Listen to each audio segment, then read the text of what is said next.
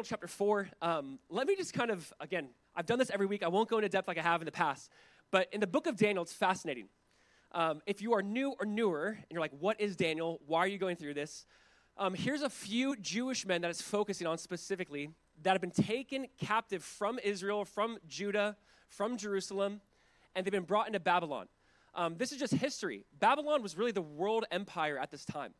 This is the time or the height of its strength. We talked about the northern kingdom, the southern kingdom. The northern kingdom of Israel, the 10 tribes, fell to the Assyrians in the 7th century. But we see that Jerusalem and Judah really fell to the Babylonians around the 6th century. And so for about 20 years, Jerusalem's being besieged. It's taking Jewish people as slaves into Babylon. They're actually trying to assimilate them into their culture. And so the book starts off with Daniel and his 3 friends, essentially. Hananiah, Azariah, Mishael. We know them as Shadrach, Meshach, and Abednego. That's kind of how we know them, but you see Daniel and his few friends as the focus.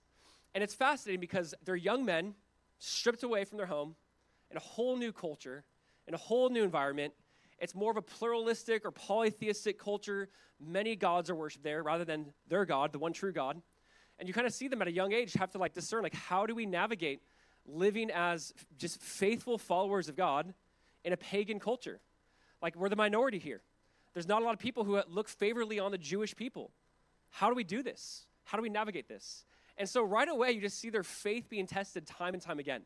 And we found this necessary for us as a church just to kick off the year 2024 with this book in mind. Just how do we have resilient faith in a culture that's kind of anti-God? That's saying, you know what, we've been there, done that. We tried the whole Christian thing. We've moved beyond that. And how do we now live as, in a sense, faithful exiles? How do we have resilient faith when you feel like you're the minority in a culture that wants nothing to do with God? And so this is Daniel, Shadrach, Meshach, Abednego. And it starts off with them remaining faithful, we're going to eat a certain type of way. And then it says that Nebuchadnezzar saw that they were better than his men. And Daniel 2, he has a dream. We see they interpret his dream when no one else could. If you missed Daniel 3 last week, I would encourage you to go back. The classic fiery furnace passage that we all know through our VeggieTale experience. I would say go back and reread it through an adult lens and through a historical lens, and it's fascinating. If you missed it, I would love for you guys to go back and listen. But time and time again, you see their faith being tested. You see Nebuchadnezzar having these moments or experiences with God. He kind of praises God at different times, but it's not like a true praise. It's kind of like a praise amongst all the other gods, but it's not like a true repentance that Nebuchadnezzar has. Now, here in chapter 4 is fascinating. I mentioned this, but there was a change in chapter 2 where the book starts being written from Hebrew to Aramaic, and now it's being written in Aramaic all the way to the end of chapter 7. So the Bible's primarily written in Hebrew and in Greek, but here in this section we see it being written in Aramaic. Now, chapter 4 is fascinating because it's debated among scholars, but it seems to be, regardless, there's an overall consensus that either Nebuchadnezzar is actually writing these words himself, and Daniel 4 is written by a pagan king, or it's him explaining, let me tell my testimony as Daniel is penning this. Either way, it's fascinating because Daniel 4 is basically Nebuchadnezzar's testimony. So I'm going to kind of tell you the end, and then we'll walk through it. We're going to do that. What movies do. Here's the end, and let's go back to the beginning. I don't know. That's what they do in this book. But it seems as if Nebuchadnezzar has a true encounter with the one and true living God, and seems to be converted to the God of Daniel.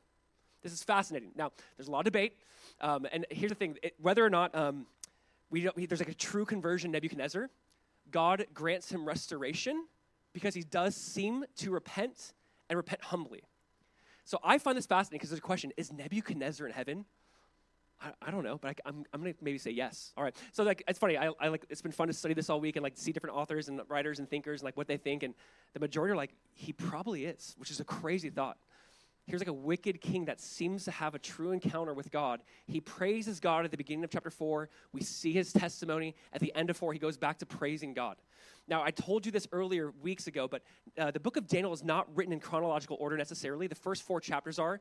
Next week in chapter 5, it jumps ahead to the future. Back in chapter 7, it goes back in time. It's kind of weird that way, so we'll look at that.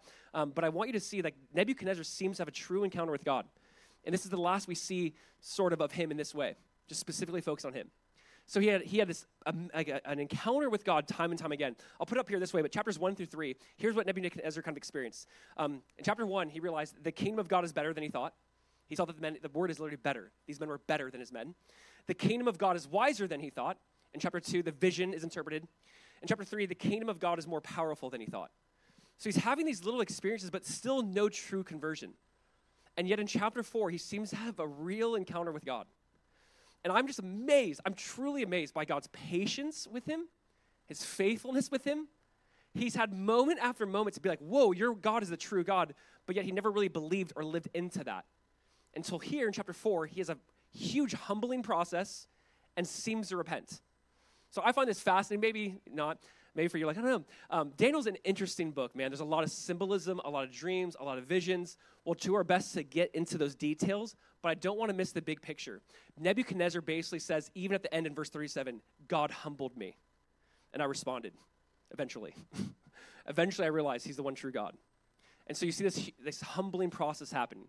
So the title today is Be Humble or Be Humbled. All right? Kind of in your face. Be humble. This is just scriptural. Be humble, or you're going to be humbled. Sit down, stay humble, or be humble. I don't know how it goes. All right. Why don't we do this? We're going to read this, but there's 37 verses. Before we jump into it, before we read it, I do just want to slow down. I do want to kind of just quiet our hearts a little bit. I just want to ask the Lord to speak and give clarity. The reality is there are certain chapters in the Bible where you feel like God is really focused on a couple of big picture ideas for us. I do think the reality is I think a lot of us bring into our relationship with God a lot of pride and a lot of ego. And I don't think this is just for a certain type of people. I think that we can almost even have a self-righteous type of pride in our life. I think we can have a pride of like, I'm beyond that. Like my intellect, my experiences, who I've been trained by, I'm done with this whole God thing. I think there's a lot of ways in which we can kind of bring pride into our relation with God. I would just ask you just today to maybe search your heart in that way. Like, Lord, search me. Where's pride building a wall between me and God? This is not just some pagan king who needed to be humbled. Every person ever will either have to humble themselves in the sight of the Lord or they will be humbled. And so this is not just like, oh, this is a cool old story. Like the only way to approach God is through humility. We're told time and time again, God resists the proud. But what? But gives grace to the humble. And so I hope this is more than just a story, but that Jesus would do this something in our lives where we approach him humbly. So why don't we just take a second, bow your head, let's pray, let's just seek the Lord on this, and then we'll look at our text. Father, we are so grateful that you speak, that week after week, God, your word truly is a lamp unto our feet. And Lord, we just want to come to you right now and say, Lord, we need you. We ask that you would speak, that you would move, that Jesus, you do something unique in our hearts.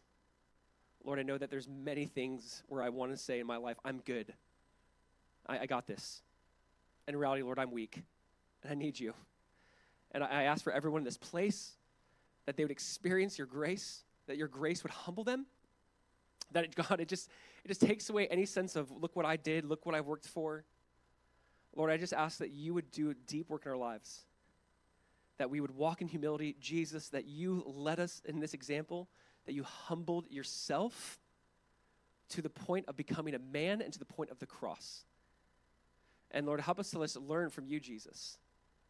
Help us to see, Lord, what it is you want us to see in this text, not get lost in some of the details, but to just see what it is you're saying to us today. In your precious name, amen. You know, I want you to think about an experience in your life where it essentially just changed the trajectory of your life. You know, I think we've all had an experience or two that, like, this was a defining moment that changed our focus or our life or outcome. You know, it is kind of fun if you, like, think back. Everyone has a story where, like, if that didn't happen, I wouldn't be here now. And that could be, like, a negative thing, a positive thing. You know, I think back to, like, when I was 15 and, like, going to, like, the vending machines and, like, talking to this girl, and I'm like, oh, she likes that movie. I like that movie. And now she's sitting here somewhere. Where's my wife? I don't even know. Oh, there she is. But I think about just meeting her, like, that was a life-changing moment. Like, it's funny to look back and be like, oh, my gosh, I remember when I met you, and then here's my first impression of you, and I'm glad I, repented of that. But I love looking back to, like, those moments that you're like, that changed everything. That changed everything. I think back to, like, high school, and I was playing this, like, one time, this travel tournament, and I just remember getting, like, violently injured on, like, the third play of the game. And in front of, like, it's probably a game that I've never been around that many scouts in my entire life. And I just imagine all of them wiping my name off the list, right? And I feel like how the Lord used that, though. The Lord used that in a way where I, at that time, was so frustrated, so angry. and I saw how God just brought me closer to him. There's a few moments, whether positive or negative, that you just feel like completely change the trajectory of your life. And you're like, what is that? And like even right now in this room, all of you are here, and it's funny if you're like, yeah, it's kind of weird that I'm even here in this room right now. Like you might be like, I probably shouldn't be in this room based off a few different things that have happened in my life. But here you are right now. And I do believe there's these moments where God is just trying to really get our attention. And I don't know about you, but I feel like the Lord has been so patient in trying to get my attention, and I've like put it off, and there's times where it's like he almost grabs, he's like, wake up! Like, what are you doing? I'm very thankful for the people in my life who are like, what are you doing? Like, do not squander and waste your like life. Like, why are you giving yourself over to this thing? Like, a few people have really poured into me in a way that changed the trajectory of my life. And I think about Nebuchadnezzar. I mean, he had Daniel 1, Daniel 2, Daniel 3. It's interesting. We look at the book of Daniel as these Jewish men being faithful in exile, when in reality, you almost also see this other parallel idea of God is like, I'm trying to reach a pagan king and a pagan people through these Jewish exiles. So we almost like see this book as like, it's about Daniel and Shadrach, Meshach, and Abednego. But in reality, you see God in his sovereignty and his grace is like, I want to reach the leading empire of its day. I want to reach this pagan king. I'm going to surround him with men who love me supremely and are uncompromising in their faith. And in pursuit of this man, in pursuit of this king.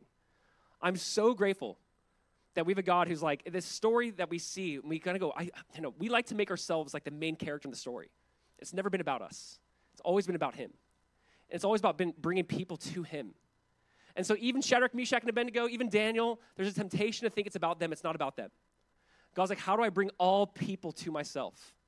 And so the issue specifically with Nebuchadnezzar is his pride, man. I mean, if there's been a guy who has pride and ego, if there's probably a primary character, it's this guy. Huge ego, the hanging gardens, the walled city, this 90-foot statue of solid gold. I mean, this guy is just prideful, arrogant. And God is like, I'm going to break that. Like, you can either humble yourself or you're going to be humbled, is essentially what's happening here. If you guys have read, it's a classic book, obviously, but there's a book called Mere Christianity by C.S. Lewis, and it's an amazing book. If you get a chance, please read it if you've not read it. But I think it's chapter 8. One of the chapters, he calls it, chapter whatever, but it's just called The Great Sin. The Great Sin. And what do you think that great sin is? Pride. I mean, he literally titles it, this is the sin above all sins, essentially. That every sin stems back to pride. And here's what he says. It's a longer quote, but I'm going to read it. Can I do that? I'm going to do that anyways. Here we go. C.S. Lewis, and a lot of C.S. Lewis probably today. He says, there is one vice of which no man in the world is free, which everyone loathes. I love this. Everyone loathes when he sees it in someone else, and of which hardly any people, except Christians, ever imagine that they are guilty themselves. I have heard people admit that they are bad-tempered, or that they cannot keep their heads about girls or drink, or even that they are cowards. They admit that. I do not think I've ever heard anyone who is not a Christian accuse himself of this vice. And at the same time, I've very seldom met anyone who is not a Christian who showed the slightest mercy to it in others. There is no fault that makes a man more unpopular, and no fault which we are more unconscious of in ourselves. And the more we have it ourselves, the more we dislike it in others. Ooh. They're like, they're so prideful. Oh, interesting. The vice I am talking of is pride or self-conceit. And the virtue opposite to it in Christian morals is called humility. According to Christian teachers, the essential vice, the utmost evil, is pride. Unchastity, anger, greed, drunkenness, and all that are mere flea bites in comparison. It was through pride that the devil became the devil. Pride leads to every other vice. It is the complete anti-God state of mind. Whew. If you're like, yo, that person, they're prideful, right? This is fascinating. This lives in all of us. It's the complete anti-God state of mind. We have to not see this as this is someone else. I think I've told this joke, but I love it. My friend's dad in high school would always joke. He would tell us an amazing story about like his childhood or growing up, and he'd always do this thing. He goes, okay, that's enough about me. Let's talk about you. What do you think about me? And I always loved when he did that, and it's funny because I'm like, that's basically what we're saying. Like, okay, you tell me now what you think. There's this thing that lives in all of us. It's not just for someone else. You know, it's interesting. If you go to any like Barnes & Noble bookstore, anywhere you go, you're not going to probably find a self-help book that deals with, let's tackle the issue of pride. We want to tackle a lot of other issues. maybe like a lack of discipline, lack of, maybe there's just laziness, whatever it might be, but you're not going to see, like, we got to like really hit this issue of pride. Like, what is that? And why does God care? Why does the Bible just talk so much about pride? Like, God, why do you care? Like, isn't there a sense where like people should feel good about their efforts and work? And there is something about that. Ecclesiastes even talks about that. It's okay to feel like a sense of like, wow, like my work paid off in this way. But how does that cross over into pride, and what does that look like? And so I do think it's worth exploring. You see this so clear in the book of Proverbs. Proverbs 8:13 says, the fear of the Lord is to hate evil, pride and arrogance, and the evil way, and the perverse mouth I hate. So God's very clear. Pride, arrogance, that mouth, that evil mouth, I hate that. I hate it. And in Proverbs 6, it talks about the 7 things God hates. One is a proud look. Just, I don't like that. I despise that. This pride or arrogance keeps you from me. Another way is Proverbs 16:18, and we know this well. It says, pride comes before destruction, and an arrogant or haughty spirit before a fall. Just whenever you see someone about to fall, you see like there's just this elevation of self. It's kind of scary, like when you start to see someone begin to believe the praise that is given to them. So the best advice people give me is don't believe the praise you receive and the criticism you receive. Like you can believe the praise you receive, it lifts you up. You can believe the criticism you receive, and in reality, you just believe what Jesus says about you. And there's something so freeing, because what he says about me is I'm a sinner, but I'm saved by grace. It's like this, it deflates the ego and it lifts you up at the same time. And so how do we keep this in focus? So as we're going to look at the story of Nebuchadnezzar, it's Nebuchadnezzar, like it's almost like this excited new convert. And there's nothing like a new Christian. When you see a new Christian, they're just like so excited about the faith. There's something really sweet about it. And verse 1-3, he's like, this is the God of heaven. And and then he walks through his testimony and he ends with also praising God. So this is a little help from Warren Wiersbe with this, but here's how we're going to break it up into 6 sections specifically. We're going to see exaltation, agitation, interpretation, exhortation, humiliation, restoration. Don't worry, we won't spend too much time on all of these, but if you had to break up this section, this is essentially it. So let's look at the first one. Exhortation, the king's decree. He's like, let me tell you my testimony. So let's jump in now. You guys ready? I promise we'll pick up the pace. Here we go. Daniel 4, verse 1. He says, King Nebuchadnezzar, to all peoples, nations, and languages that dwell on all the earth, peace be multiplied to you. So Nebuchadnezzar seems to be the one speaking and writing. It has seemed good to me to show the signs and wonders that the Most High God has done for me. He says now, like, this is like praise. How great are his signs, how mighty his wonders. His kingdom is an everlasting kingdom, and his dominion endures from generation to generation. Verse 4, he's going to jump into his testimony. But it just begins with like this decree. He's like, King Nebuchadnezzar, I love this. He gathers all peoples, nations, tongues, tribes. How did chapter 3 end, essentially? Or how did it begin in just chapter 3, if you remember that story? He's trying to gather all tribes, peoples, and nations to just this plain where this idol is lifted up, this solid gold idol, and he's forcing them. He's forcing them to bow down and worship. All right? Here he is now, and he's trying to gather them. And there's not this, like, he's using his power to force, but he's using his power to declare what God has done. It is fascinating because time and time again, I just want to point this out, Nebuchadnezzar tries to use his power to force people. Interpret my dream or die. Bow down or die. It's like, you better like eat this or you might die. Basically, like they're going to die, all right, if they don't do what he wants. But here he's like, I'm going to use my power, not by force, to force. I want all nations, tribes, and tongues just to hear my story. Hear me out. It's amazing because you kind of see this power dynamic shift in him of like, let me just tell you my story. It's not like, now believe on this God or you will die. You don't see that either declared either. So there seems to be some sort of heart shift and change essentially. Proverbs 18 says, before his downfall, a person's heart is proud, but humility comes before honor. And this is essentially what's happening. There needs to be humility before he's about to be elevated again. Now, I do want to point this out. The question is, historically, where does this happen? There's a few different scholars that write about this. There seems to be a period of time where Nebuchadnezzar, for 7 years, loses it. And we're going to look at that in a second. But obviously, I want to point this out. There's never been a chronicle of any sort of kingdom where they really highlight the king's negative effects. So if you're like, why don't we see this maybe in the Babylonian chronicles, different things we pulled out throughout history? There's never been a king or kingdom's like, by the way, let me tell you about the time God humbled me or I lost to my enemy. They never highlight that. But this gives us some insight into some different years where we're not really sure what happened to Nebuchadnezzar in some of his activity. So there seems to be this taking place. So here's what I want to say, just kind of to kick this off. He starts off by just saying, let me tell you my story. There's power in just telling your story. Nebuchadnezzar's like, I just want you to know what God has done in me. When people ask you, why do you believe what you believe? Like, why are you a Christian? Sometimes we can overcomplicate it, or like sound like, how do I sound very like smart and apologetic? Sometimes you can just be like, let me just tell you what God has done. That's essentially what he does. Let me just tell you what God has done in my life. I love Psalm 66. He says, come and hear, all you who fear God, and I will declare what he has done for my soul. This is essentially what he's doing. He's going to all nations, tribes, tongues. I just want you to hear what God has done for my soul. Sometimes the best thing you can do is just tell people your story. Here's where I was. Here's my arrogance, my ego. Here's how God humbled me. Here's how he forgave me, restored me. Here's how he brought me back to this place of honor. This is essentially what Nebuchadnezzar is doing. I love that he's just walking through his story. There's power in just telling your story. One last thought in this. I want you to see this idea. I think how C.S. Lewis said it was, actually, I think I have the quote. I'm going to read it too. Here's how he said it. He says, a proud man is always looking down on things and a people. And of course, as long as you are looking down, you cannot see something that is above you.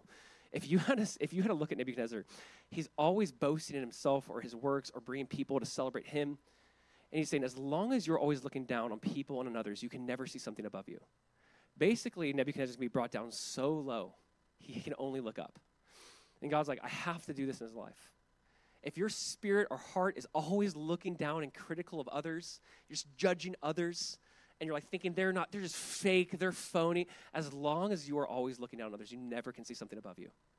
And so I would say like this spirit of like arrogance and pride and looking down, don't miss out on looking above. And he's told a couple different times, lift your eyes to the heavens. You need to see what's above you. So the first thing is this, exaltation, the king's decree. Next, we're going to see his dream, all right? The agitation, verse 4, his dream. So let's just pick back up in verse 4. So he's still talking. He says, I, Nebuchadnezzar. So here's my story. I was at ease in my house and prospering in my palace. I saw a dream that made me afraid. As I lay in bed, the fancies and the visions of my head alarmed me. So I made a decree that all the wise men of Babylon should be brought before me, that they might make known to me the interpretation of the dream. This time it seems like he's giving them the dream, unlike chapter 2. Then the magicians, the enchanters, the Chaldeans, and the astrologers came in, and I told them the dream, but they could not make known to me its interpretation. At last Daniel came in before me, he who was named Belteshazzar, after the name of my God, and in whom is the spirit of the holy gods. And I told him the dream, saying, O Belteshazzar, chief of the magicians, because I know that the spirit of the holy gods is in you, and that no mystery is too difficult for you, tell me the visions of my dream that I saw in their interpretation. Verse 10, the visions of my head as I lay in bed were these. So here's his dream. I saw and behold a tree in the midst of the earth, and its height was great. The tree grew and became strong, and its top reached to heaven, and it was visible to the end of the whole earth. Its leaves were beautiful, and its fruit abundant, and it was food for all. They benefited from this. The beasts of the field found shade under it, and the birds of the heavens lived in its branches, and all flesh was fed from it. I saw in the visions of my head as I lay in bed, and behold, a watcher, a holy one, came down from heaven. He proclaimed aloud and said thus, chop down the tree and lop off its branches, strip off its leaves and scatter its fruit. Let the beasts flee from under it and the birds from its branches, but leave the stump of its roots in the earth and bound it with a band of iron and bronze amid the tender grass of the field. Let him be wet with the dew of heaven. Let his portion be with the beasts in the grass of the earth. Let his mind be changed from man's mind, and let a beast's mind be given to him. And let 7 periods of time pass over him. The sentence is by the decree of the watchers, the decision by the word of the holy ones, to the end that the living may know that the Most High rules the kingdom of men and gives it to whom he will, and sets over it the lowliest of men. Verse 18, this dream I, King Nebuchadnezzar, saw, and you, O Belteshazzar, tell me the interpretation, because all the wise men of my kingdom are not able to make known to me the interpretation, but you are able, for the spirit of the holy gods is in you. Verse 19, he'll explain the dream. So number 2, agitation, the king's dream. He has this dream, and he's like, all right, I've tried my magicians, I've tried the magi. It says that Daniel was the chief of the magicians. This is kind of a fun fact. The magi that came looking for Jesus, when he was born? Some actually trace it back to the Babylonians and say, look, somehow by God's grace, they were still looking at the stars, and God used that to bring it back to like baby Jesus in the manger. But here's the idea. He has this dream. It's haunting him. He's afraid. I don't know why he calls on the magicians, the enchanters. He did that in chapter 2. It didn't work. He brings in Belteshazzar this time. This time he's like, all right, you come. Tell me it. You will know it. And you kind of hear, this is coming from him. This is just the way in which he sees it. He's right in that way. But what I want you to see is this. Notice at verse 4, right away, it sets the tone or the context. He says, I, Nebuchadnezzar, was at ease in my house and prospered in my palace. I saw a dream that made me afraid. I want you to know it's in a moment of just things are going well. When this thing agitated him, it changed his focus. It changed everything about him. It's like he was basically like lured to sleep. I think sometimes one of the most dangerous places to be in, just in general or as a Christian, is just when things are going well. When things are going well, it's very easy for us to just kind of like fall asleep. I think God has to use things to wake us up at times. Like, I really do think this is very important. Like, I don't want to necessarily just move on, but it's when things are prospering, he's like, God's like, hey, I'm going to give you this dream to like upset you. You're at the height of your kingdom. Like, you're successful. You're doing it. But I need to wake you up a little bit. And I love that God, in his goodness, gives him this vision and dream, not because God is trying to judge him, but God is trying to wake him up to what matters. You know, there's a lot of different verses that kind of talk about this, even in the New Testament, but I want you to see like the heart of God. It's 1 Thessalonians 5. It's about the day of the Lord. And here's something it says, and I just think it's interesting. It says, you yourselves know perfectly that the day of the Lord so comes as a thief in the night. For when they say peace and safety, then sudden destruction comes upon them. Here's the idea. Sometimes it's like, hey, guys, things are going well. We're good. Don't worry about it. There's moments where God's like, hey, it's in those moments you should kind of wake up and be like, maybe the enemy is a genius, and he's like luring us to sleep spiritually. And in reality, God's like, no, you need to wake up. There is a battle around you. Don't be sidelined. Don't be asleep. Wake up. It's in the time he was proffering, God gives him this vision. Another way to put it is this. You don't need something traumatic to happen to you in order for you to wake up. So let me just I'm very thankful God uses experiences to wake people up. Like I've met countless people who basically were like, things were going well, something tragic happens, they realize they're never living for God or living for what matters, and this tragedy kind of brought them to like, what am I doing? I need to live for what matters. Amazing. I'm so grateful for that. However, I'll say this, I hope we can wake up before something tragic happens. Like, I hope we don't need some crazy thing for it to happen for us to wake up. Do you guys remember the parable in Luke 12? In Luke 12, Jesus talks about this rich man. And he's super rich. He has barns. He has land. He's farming. He's building. And he's like, you know what? I need to build bigger barns. I have so much stuff. Let me just build bigger barns to keep all my stuff in. And in Luke 12, here's what's interesting. Here's like the conclusion. Luke 12, verse 19. He says, I will say to my soul, soul, you have many goods laid up for many years. Take your ease. Eat, drink, and be merry. But God said to him, fool, this night your soul will be required of you. Then whose will those things be which you have provided? So, listen, here's the conclusion. So is he who lays up treasure for himself and is not rich toward God. He's like, you fool. You've lived for the wrong thing your whole life, and before you can even enjoy it, it's taken from you. You should have been laying up for yourself treasures in heaven, laying up for yourselves, being rich toward God. You've been living for the wrong thing. Let me say this. You don't always need something tragic to wake you up. We have the scriptures. I hope the scriptures are enough to wake you up. I love the, I don't know, this story analogy. I would always hear it as a kid, and some say it's untrue analogy, but whatever, let me just bear with me. I remember hearing as a kid the story of the sheep who goes astray, and the shepherd gets him and finds him and breaks his legs and carries the sheep over his shoulders, and the sheep eventually learns, the shepherd's for me. He broke my legs, he doesn't want me to go astray, and he fed me and gave me water, and that sheep will never leave the shepherd's side. I remember hearing that, and I'm like, I don't want my legs broken. How about I just stay near the shepherd? I'd always hear that analogy. That's cool. That's great. But do I have to have my legs broken? Here's the thing, I guess. I'm trying to bring up with this. Nebuchadnezzar needed something insane to wake him up and get him off the trajectory of his life. I'm very grateful that God does do that. There's some people I meet, and I'm like, God, I don't know what's going to take. What is it going to take for them to wake up to what really matters?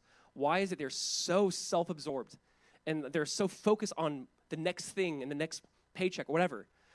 And they don't care about you or the things that you offer us. And God might use something to wake them up. Or I hope that if you hear this word, they do not harden your heart. I hope that the word of God opens your eyes to what matters. I hope you read something like Luke 12 and you go, you know what? I don't need to be that guy. I actually want to be rich toward God now. I don't want to hear, you fool. Your life's going to be taken from you. What have you been doing? The word's enough to wake us up. Would you agree? And again, I'm very thankful God intervenes. He does with Nebuchadnezzar. But we don't always need something dramatic. So he has this dream. He has this dream of the tree. the tree that sprouts up. The birds take comfort in it. The animals are taking shade in it. It's basically this tree that provides for everything around it. But then it's like, chop it down. Now the root is there, and that's important, but like meaning it can possibly grow back up again. The stump is there. It can possibly grow back up again, but it's going to be chopped down. And he's like, what is this dream? And Daniel's like, I know the dream. So let's go to number 3. Number 3 is the interpretation, verse 19. The interpretation. Look at verse 19. Daniel has a tough job. I don't envy Daniel. Here's what happens. Then Daniel, whose name was Belteshazzar, listen, it says, was dismayed for a while. For some reason, some translations say for an hour. It's a period of time. Just didn't talk. All right? And his thoughts alarmed him. The king answered and said, Belteshazzar, let not the dream or the interpretation alarm you. It's like, that's easy for you to say. Belteshazzar answered and said, my lord, may the dream be for those who hate you, and its interpretation for your enemies. But it's for you. The tree you saw, which grew and became strong, so that its top reached to heaven, and it was visible to the end of the whole earth, whose leaves were beautiful and its fruit abundant, and in which was food for all, under which beasts of the field found shade, and in whose branches the birds of the heavens lived. It is you, O king, you're the tree, who have grown and become strong. Your greatness has grown and reaches to heaven, and your dominion to the ends of the earth. And because the king saw a watcher, a holy one, coming down from heaven and saying, chop down the tree and destroy it, but leave the stump of its root in the earth, bound with a band of iron and bronze in the tender grass of the field, and let him be wet with the dew of heaven, and let his portion be with the beasts of the field, till 7 periods of time pass over him. He's just repeating the dream. This is the interpretation, O king. It is a decree of the Most High, which has come upon my lord the king, that you shall be driven from among men, and your dwelling shall be at the beasts of the field. You shall be made to eat grass like an ox, and you shall be wet with the dew of heaven. And 7 periods of time shall pass over you till you know that the Most High rules the kingdom of men and gives it to whom he will. And as it was commanded to leave the stump of the roots of the tree, your kingdom shall be confirmed for you from the time that you know that heaven rules. It'll be there until you know this. Therefore, O king, let my counsel, I'll read that. Let my counsel be acceptable to you. Break off your sins by practicing righteousness, and your iniquities by showing mercy to the oppressed, that there may perhaps be a lengthening of your prosperity. Okay, so if you're like, Josiah, when you read, my brain goes somewhere else. I've been in that club before, don't worry. He's like, let me tell you the dream. The tree that you saw that reached to the heavens, that everyone benefited from, like, yes, in a sense, Babylon, like what you did for the world, obviously you brought a lot of terror, but people benefited from it. And you're that tree, that great tree lifted up to the heavens. I want you to think about this, by the way. Remember Babel, and remember what they tried to build to reach the heavens. They tried to reach that tower to build to the heavens. Essentially now, he's this tree reaching to the heavens, and he's the tree that will be cut down, until he knows that it's the Most High who can give the kingdom to who he wills, until he realizes that God is sovereign. He's like, until you learn that, this is going to happen to you. There'll be 7 periods of time. And I want you to notice something again. So I want you to kind of understand the dream, but notice Daniel, Belteshazzar, notice like his hesitation in this. I don't think it's necessarily because he's like, doesn't want his head chopped off. That could be it. But if you look at verse 19, he was dismayed for a while. He's like, oh, this is going to hurt. This is going to be hard to share. And notice what he says, let this dream be for your enemies. I actually think, so this is about 15 to 20 years after Daniel 3, by the way. So after Shadrach, Meshach, and Abednego, it's about 15 to 20 years have passed. He's spent some time with Nebuchadnezzar. He's probably second, if not very high in command. He's probably built a relationship with him, obviously. He's very trusted among him. I actually see like this heart for the person he's sharing this with.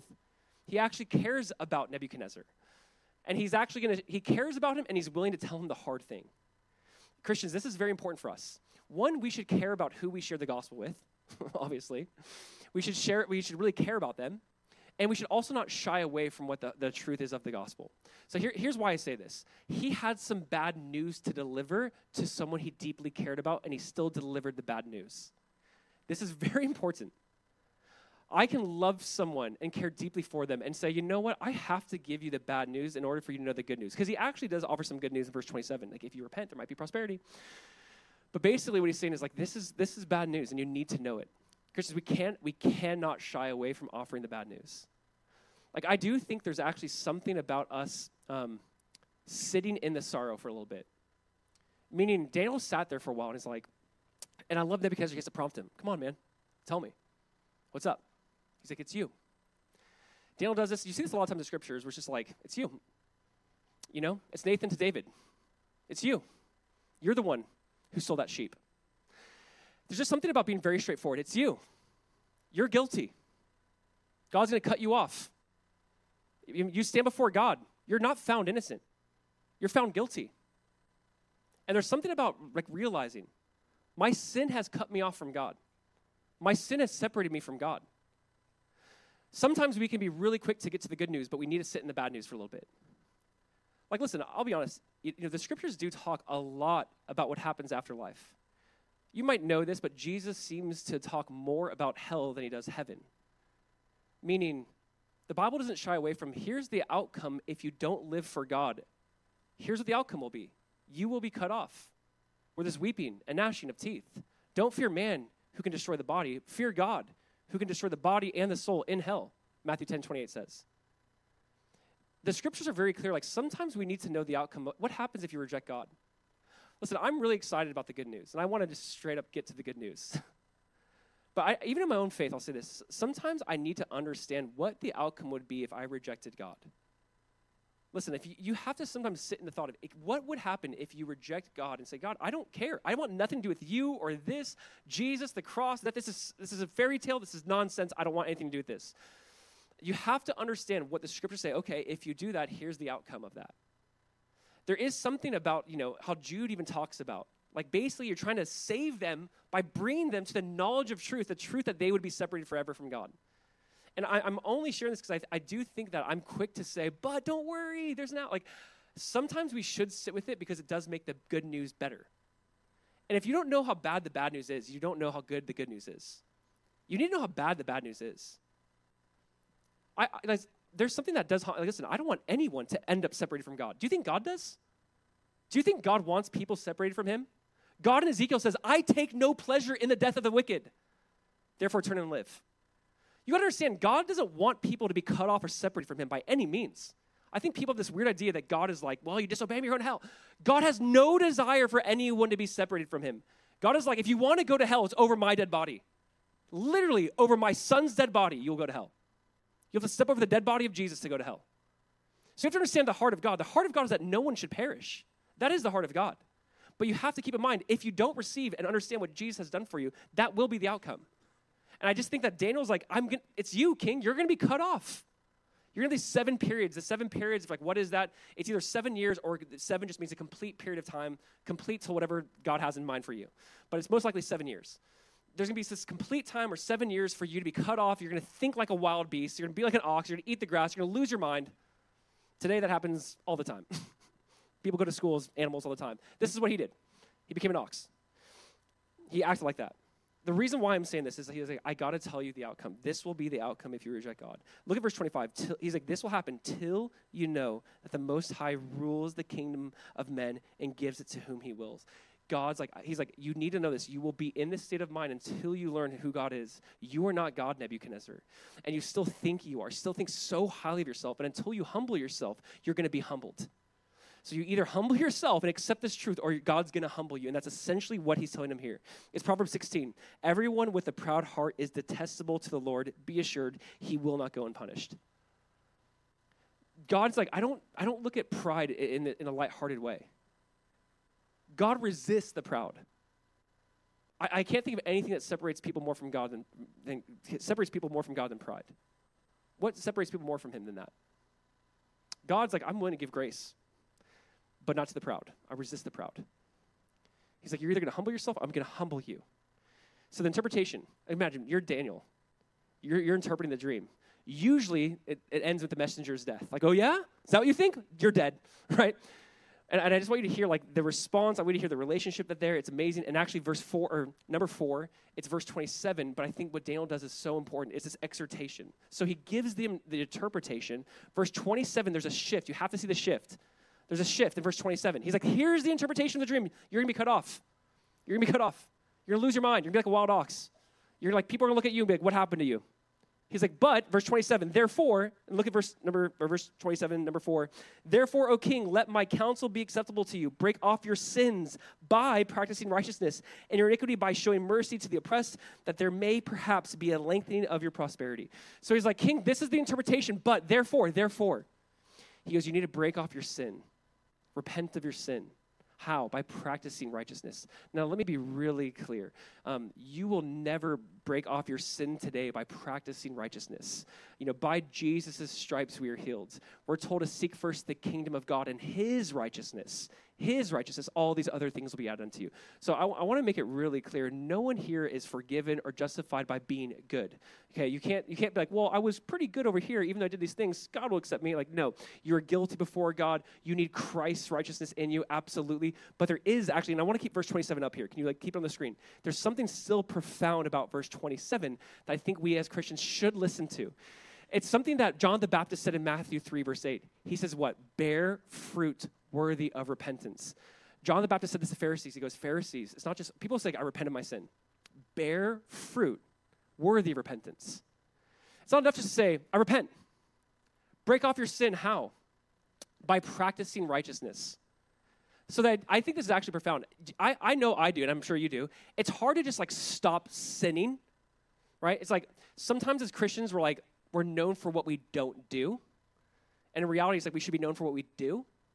So it's I don't do this. I'm a Christian. It's what? So you name all the things that make you a Christian. I don't do this. I don't do this. I don't do this. Therefore, I'm a Christian. No, that's not how it works. First of all, you have Christ's righteousness in you. It's not about what you do. It's not about what you do. It's about what Jesus did. But in light of that, it's not about what you don't do. It's about now, in light of who Jesus is and what he's done, here's what I do. So he goes, break off sin. How? By practicing righteousness. So I do think there's something about this. I've given different examples of this in the past, but if you struggle with something and you're going through something, you're I don't want to go to this website anymore. I don't want to reach out to this person anymore. I don't want to go to that bar anymore. I don't want to do that. It's not just, the answer is not just stop. Sometimes it's but replace it. Okay, go feed homeless instead. Go care for someone else. Go love someone else in the process. He actually brings up the poor in this, and I think this is fascinating because this points back to a proverb. It's Proverb 29. Listen to this.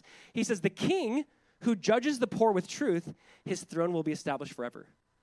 It seems as if Nebuchadnezzar was an oppressor, obviously. He's taking advantage of the poor. He's not practicing righteousness. He's trying to be really clear. King, you have an opportunity. You need to repent of your sin, and you need to start doing good. You need to start caring about the poor. This is clear for the king. If you care about the poor, your throne will be established forever. Proverbs 29. So there seems to be this call, not just to stop. If someone's just stop it. You're I don't know how to stop. Practice righteousness. Give yourself over to living in a way that reflects the kingdom of God. This is essentially what he's calling him over to. I'll put it this way. It's in 2 Timothy 2:19. It's if you want to know the question, how do I know I'm a Christian? Actually, here's what 2 Timothy 2:19 says. Nevertheless, the solid foundation of God stands, having this seal. This was a saying the early church would understand. The Lord knows those who are his, and let everyone who names the name of Christ depart from iniquity. There was something that was really important to the early church. You're how do I know I'm saved? The Lord knows who are his. There's something actually really freeing and beautiful about that. God knows who belongs to him. And whoever names the name of the Lord, let him depart from sin. So if you're I love Jesus, I live for Jesus, beautiful. Repent and depart from sin. So I think this is important. You hear people all the time say, Lord, Lord, but they don't know him. He's you also need to depart from sin. Nebuchadnezzar, here's your chance. Truly repent. Truly don't just stop, but be outward looking. Love the oppressed, the poor. Be a king like that. Here's a way in which you can repent. Perhaps you'll have lengthened of days. So you have this exhortation. So you have the interpretation, the exhortation. Now, let's see if he does it. Verse 28, we have the humiliation. All right? Look at verse 28. It says, all this came upon Nebuchadnezzar at the end of 12 months. He was walking on the roof of the royal palace of Babylon. How many months? 12 months. Pay attention. A year later. And the king answered and said, is not this great Babylon, which I have built by my mighty power as a royal residence and for the glory of my majesty? Did he learn the lesson? Yes. No. Verse 31. While the words were still in the king's mouth, there fell a voice from heaven, O King Nebuchadnezzar. Just hearing God, oh, King Nebi, to you it is spoken, the kingdom has departed from you, and you shall be driven from among men, and your dwelling shall be at the beasts of the field, and you shall be made to eat grass like an ox, and 7 periods of time shall pass over you until you know that the Most High rules the kingdom of men and gives it to whom he will. Immediately the word was fulfilled against Nebuchadnezzar. He was driven from among men, and he ate grass like an ox, and his body was wet with the dew of heaven, till his hair grew as long as eagle's feathers, and his nails were like birds' claws. Okay. Daniel's like, hey, repent. Perhaps God will lengthen your days. 12 months go by. He's just contemplating this. See, this is his testimony. 12 months go by. He's on the roof of his palace. Look what I have built. I just picture this, right? He's like, look what my hands have built. Look what I have done. Look at my moo. And it turns into a cow. I don't know. But you just make picture as he's talking. Like, I just think it's the funniest thing. He's like boasting in what he's done. And it's like, oh, Nebuchadnezzar, you're going to be like the ox. Like I told you this would happen. There's this humiliation process that happens. Here's what I want to point out to you. Ecclesiastes 8:11 says this: because the sentence against an evil deed is not executed speedily, the heart of the children of man is fully set to do evil. This is crazy. Think about that verse really quick in this context of this. He was not immediately turned into this ox or whatever. He did not lose his mind.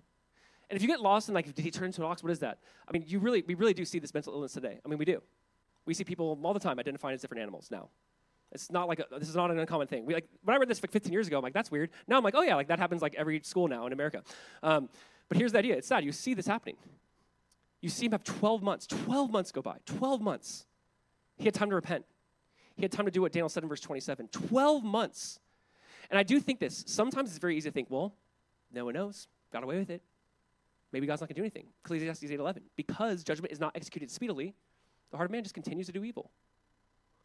Don't misunderstand God's goodness and grace and patience for his lack of judging of sin. God is so good. God is so gracious. He will give you time. This is like, Noah. You have a long time to build an ark. People have a long time to repent. Still don't.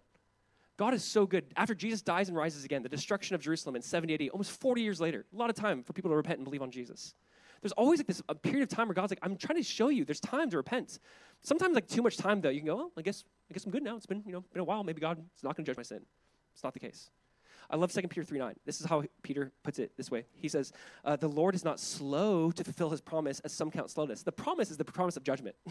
The Lord is not slow to fulfill his promise, as some count slowness, but is patient toward you, not wishing that any should perish, but that all should come to repentance. See, before you see this as some angry God, see this as God is so good and so gracious that, you know what? I'm giving you time to repent and believe in me.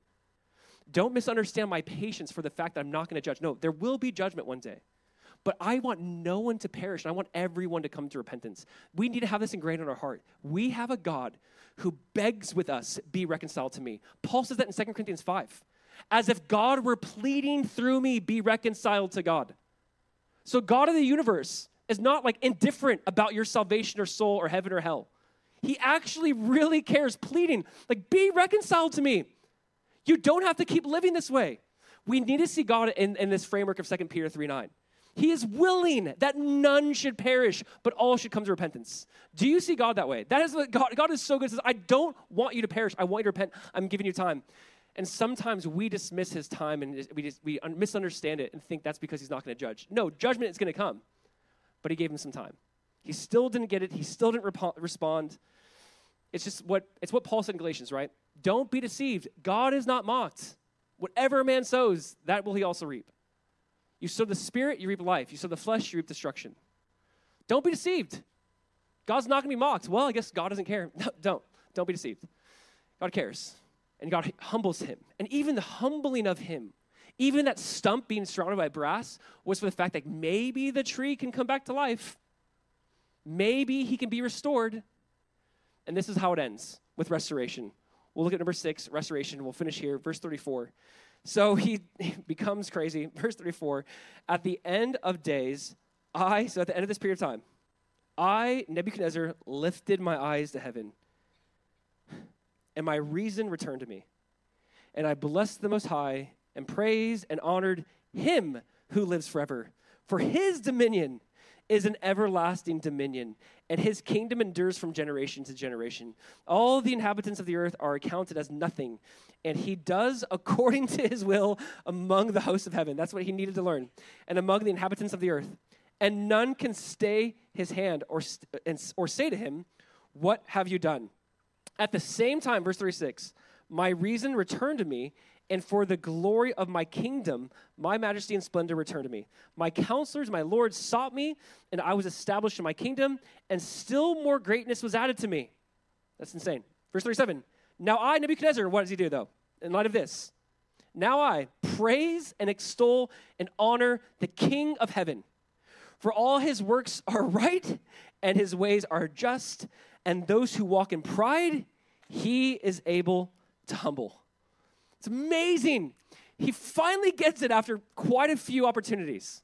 Now, few things I have to point out. Notice this. He says, may his kingdom live forever. I think it's verse 34. May his kingdom live forever. You understand that approaching the king, everyone would basically approach the king. The first words out of anyone's mouth in this day was, O king, live forever. That's like how you approach the king. You approach with honor, O king, live forever. He's like, no, this king live forever. He seems to finally understand who he is in light of who God is. He seems to get it. I'm not going to live forever. God made that really clear. Like, I'm not going to live forever. He lives forever. I like how Mark Twain said this.